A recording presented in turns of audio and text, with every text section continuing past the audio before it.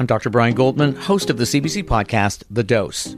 Each week, we answer vital health questions that will help you thrive, like, what does my mental health have to do with my gut? How can I prevent melanoma? How much sleep do I really need?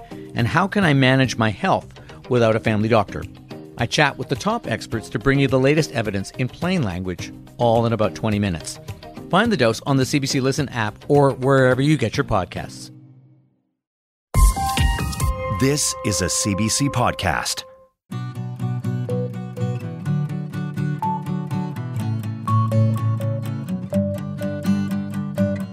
Hey, here's a quick quiz for you. Which region of Canada is named for a Johnny Cash hit song? Not sure? Okay, I'm going to give you some hints, but I promise I won't sing. It's part of the second largest concentration of peat bogs in the world, a crucial tool in the fight against climate change. And it also holds significant deposits of minerals, including nickel, copper, gold, even diamonds. Have you figured it out yet? Okay, I've got one more clue for you. It is home to a growing battle, with First Nations, activists, governments, and industry divided over what's better for the planet. Protecting an ecological jewel that stores carbon, or mining valuable minerals that can power electric vehicles. Are you still stumped? Okay, I'll give you the answer. It's Ring of Fire. Welcome to What on Earth, where the answer, unlike Johnny Cash's song, is not a love story. I'm Laura Lynch.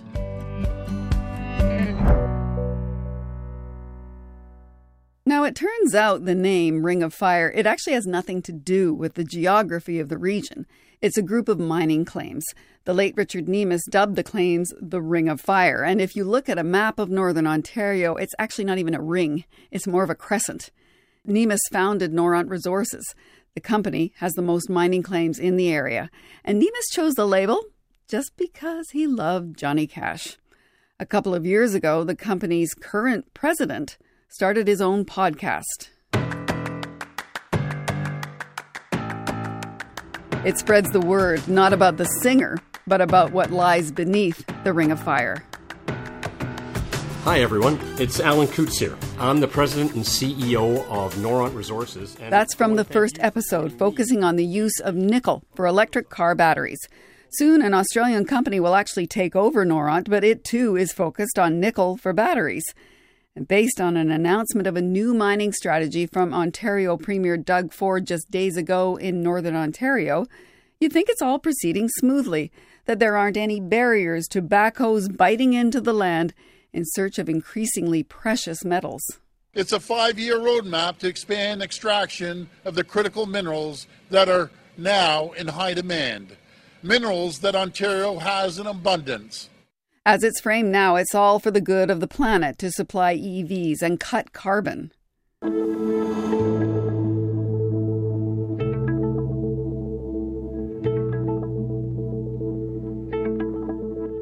But for some people who live in the isolated region, what's good for mining companies, even electric vehicles, isn't necessarily good for them, the environment, or climate change.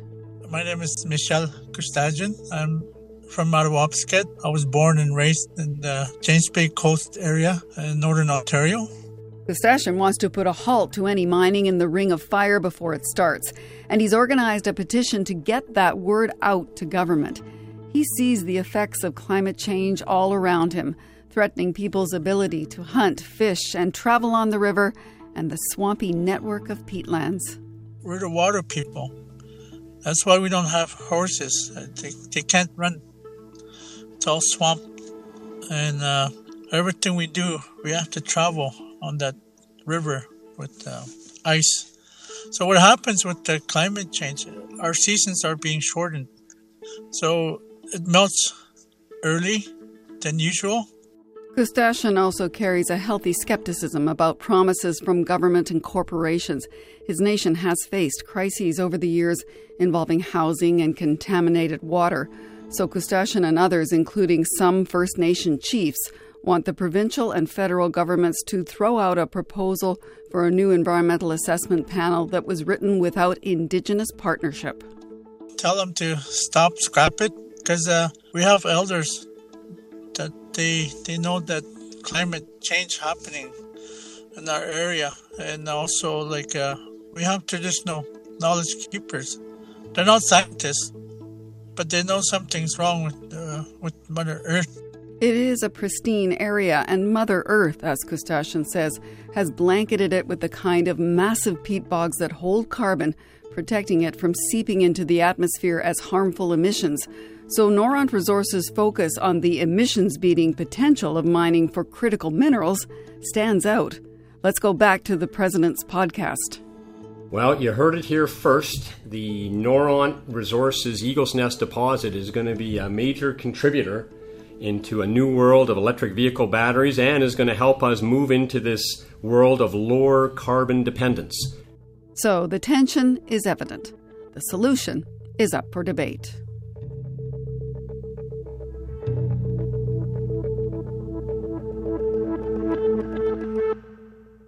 Now, we did contact Noront Resources directly. In a statement, it says that minerals mined in the Ring of Fire are, quote, essential to a decarbonized future. And it added the projects will provide needed infrastructure like roads to local First Nations. We should note, though, that there isn't consensus amongst First Nations in the area to support building roads and infrastructure, while 5 oppose any development until a satisfactory environmental assessment is done that ensures protection of the area.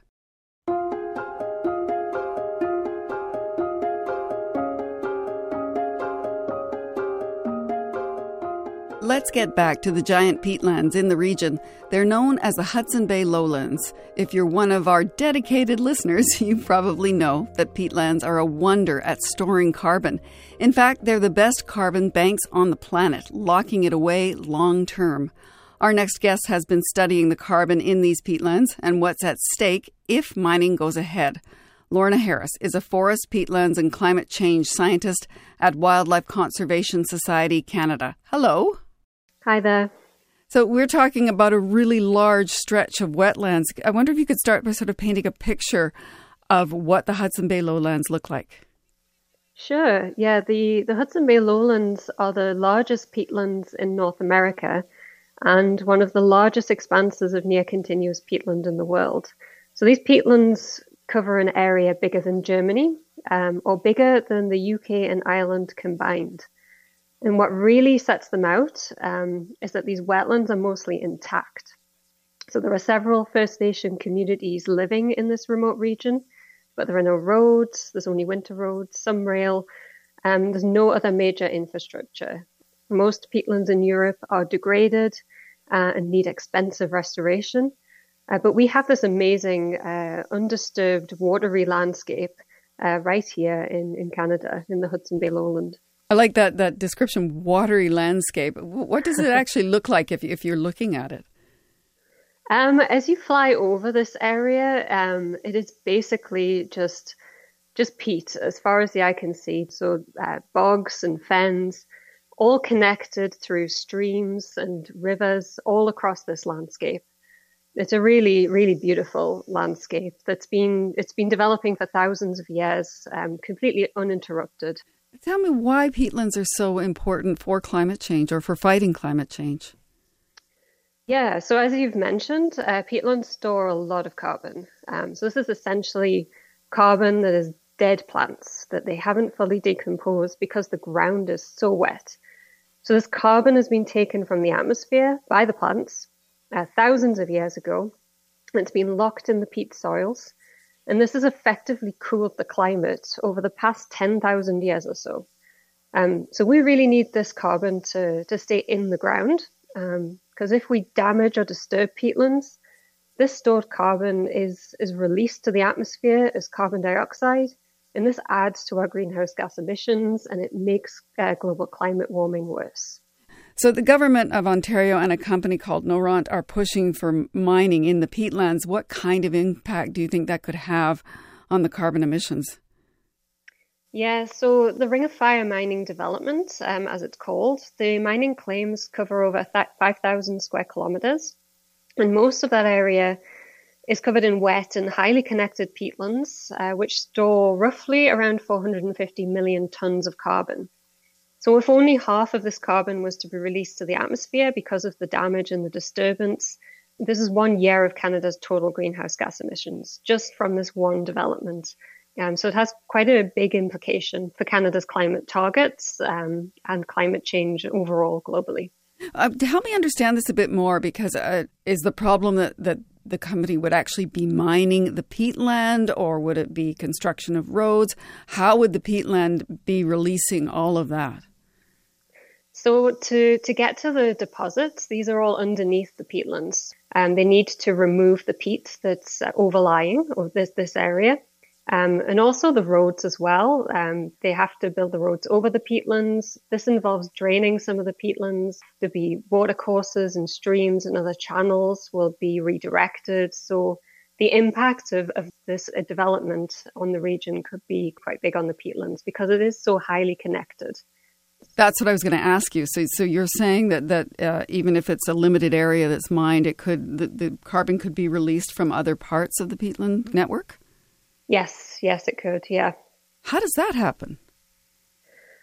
So if you, for instance, you drain one peatland area, then that was storing a lot of fresh water, which was then supporting other wetland areas next to it. So those wetland areas won't have that water source anymore, so they may end up drying as well and be more vulnerable to climate warming, essentially, and more carbon dioxide release in those peatlands.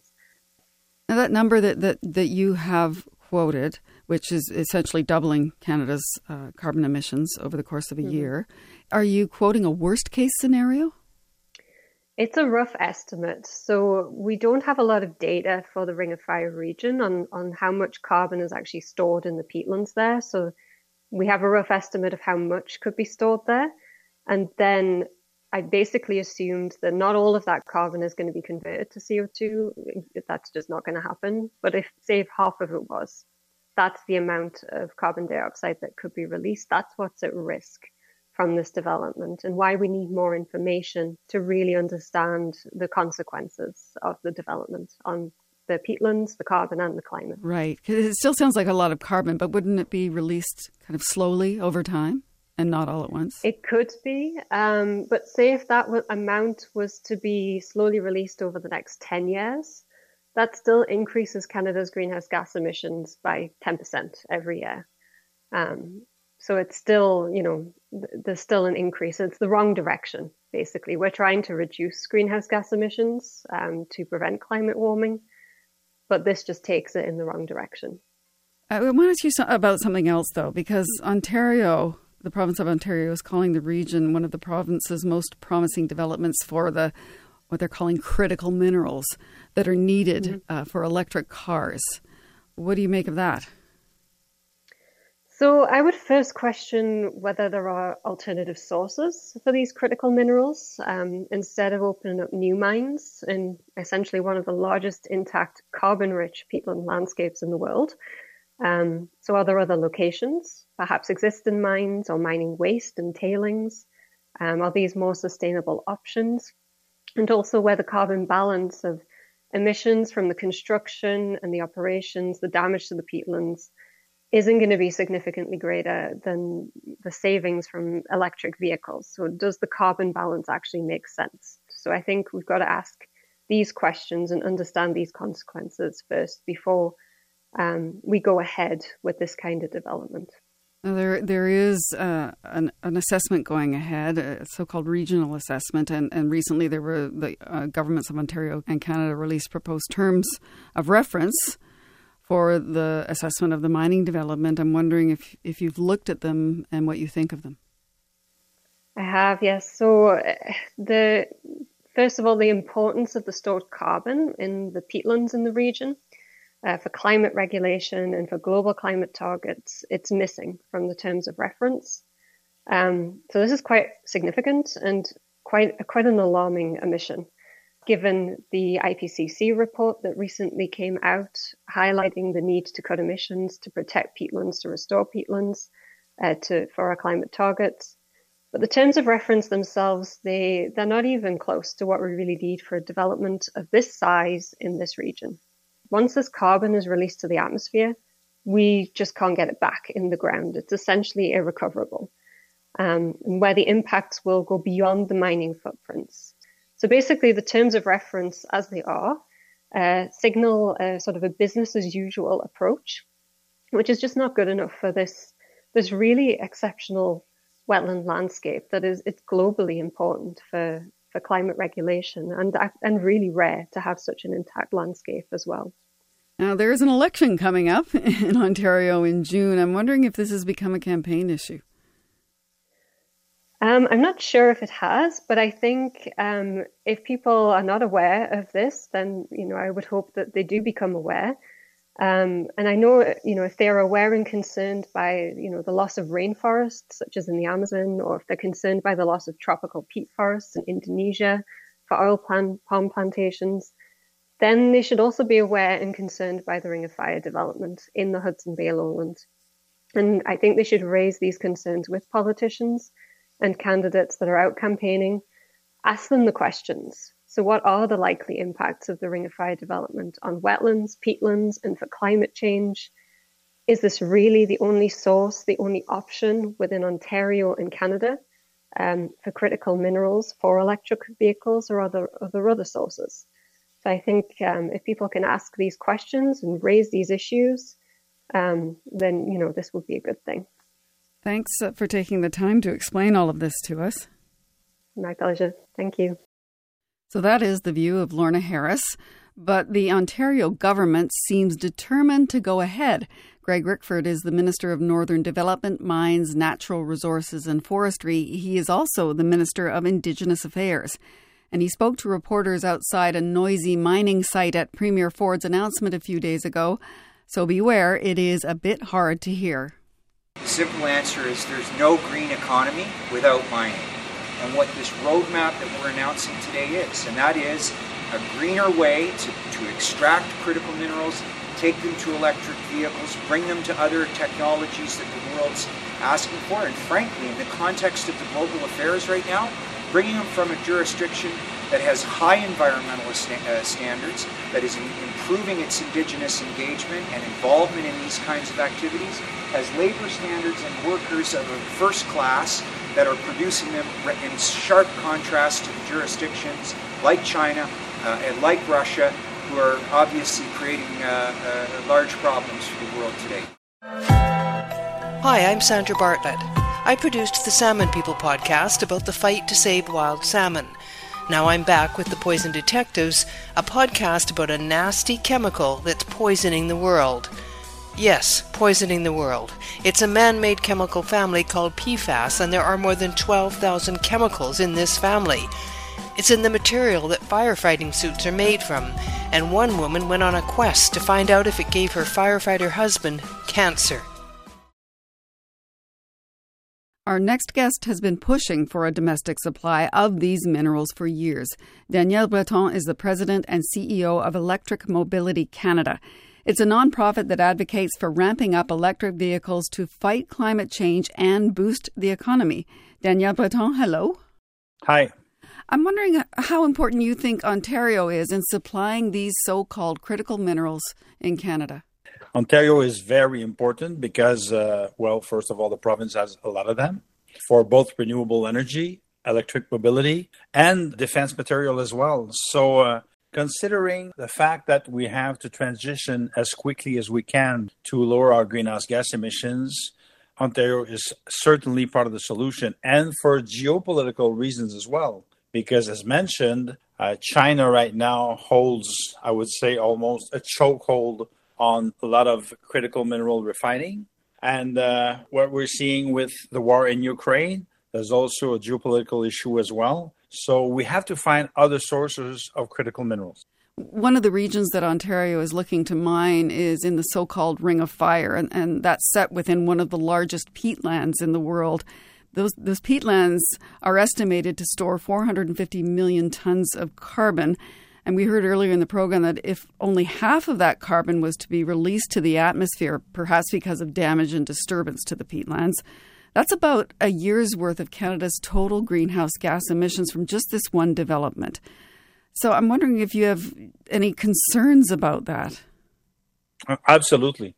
I mean, First of all, we have to always think about the fact that when we're talking about greener technologies, whether it's renewable energy or electric mobility, it's never totally green. It's to see what's the best solution that we can find to lower not only greenhouse gas emissions, but air pollution as well.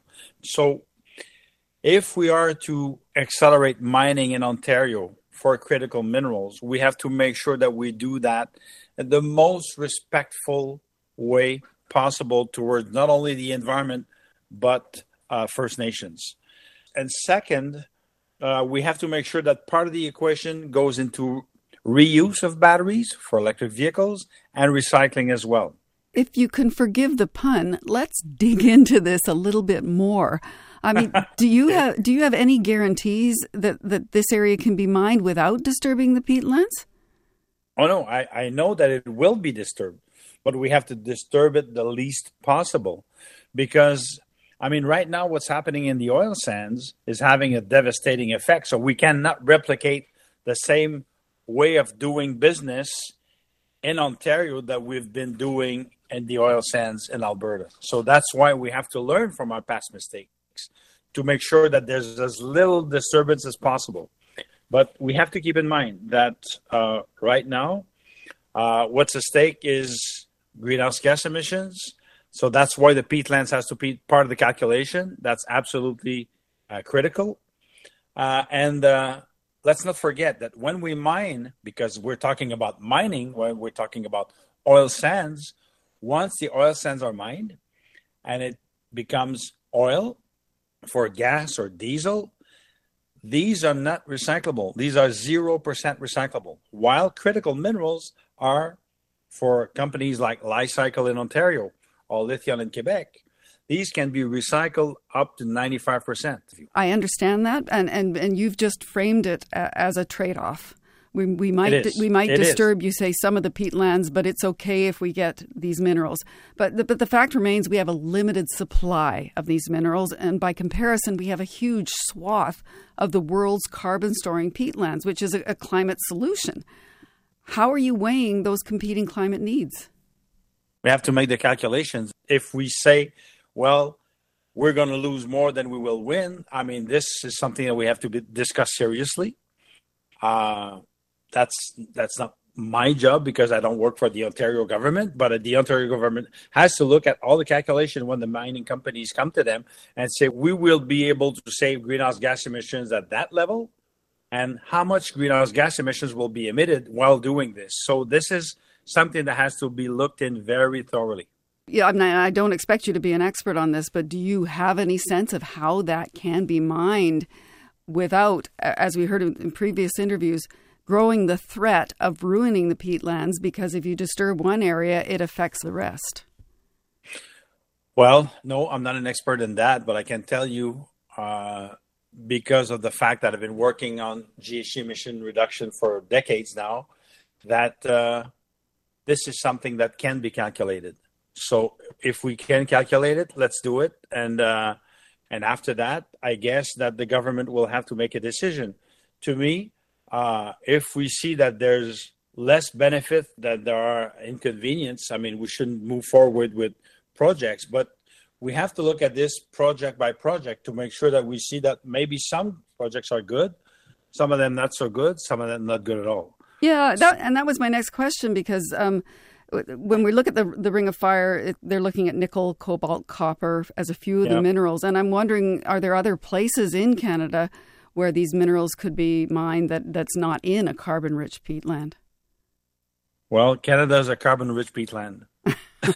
So because when you look at northern Quebec, northern Alberta, northern Saskatchewan, I mean, all of these territories are really rich in northern peatlands. So, but we have to look what's the best solution, all things considered.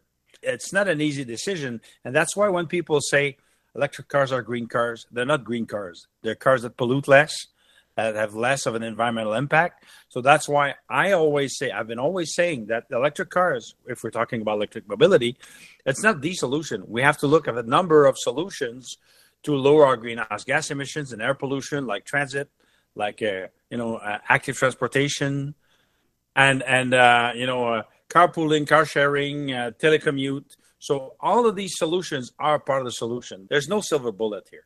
And not only that, because we can't rely solely on technologies, but we have to look as well at helping Canadians change their behaviors. I mean, I don't know if you know about this, but Canada is the number one country in the world for average fuel consumption of its light-duty vehicle fleet and average GHG for his light-duty vehicle fleet. So what that means is that we drive many big cars and big trucks. So we have to change our behavior.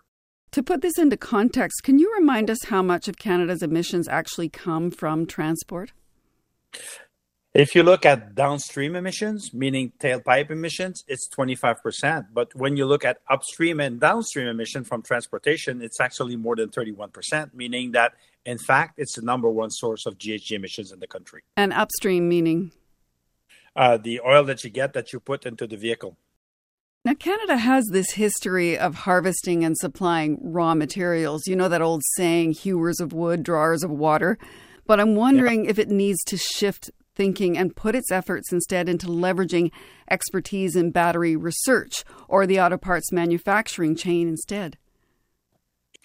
Absolutely. I mean, we've been doing this for decades, if not centuries. You know that we are a natural resources country. We have to go way beyond that because of all the universities that we have, the qualified workforce that we have.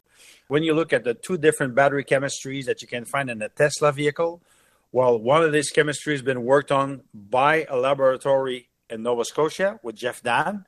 And the other chemistry, most of the research has been done in Quebec by Irek and Karim Zaib. So that shows that we have the know-how, we have the expertise. So we have to focus a lot more on value-added technology, research and development, instead of just mineral extraction. Daniel Breton, I thank you so much for your time. It was my pleasure. It's really interesting to hear how the conversations around things like electric vehicles have evolved over time as we do begin to grasp that there is no single silver bullet, as Daniel Breton said, that there isn't a one-size-fits-all. And in this case, that there are two conflicting choices about the best way to deal with climate. And I think it's a kind of conversation that is going to come up again and again as we keep discussing climate change and potential solutions, benefits, drawbacks. And as with everything on this show, it's complicated. But we would love to hear from you what you think about this or anything else that you hear on What on Earth. Email us, earth@cbc.ca. And thanks this week to the What on Earth team, associate producers Devin Nguyen and Serena Renner, producer Molly Siegel.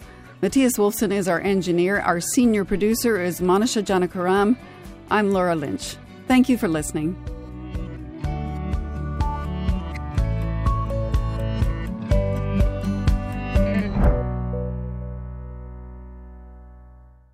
For more CBC podcasts, go to cbc.ca/podcasts.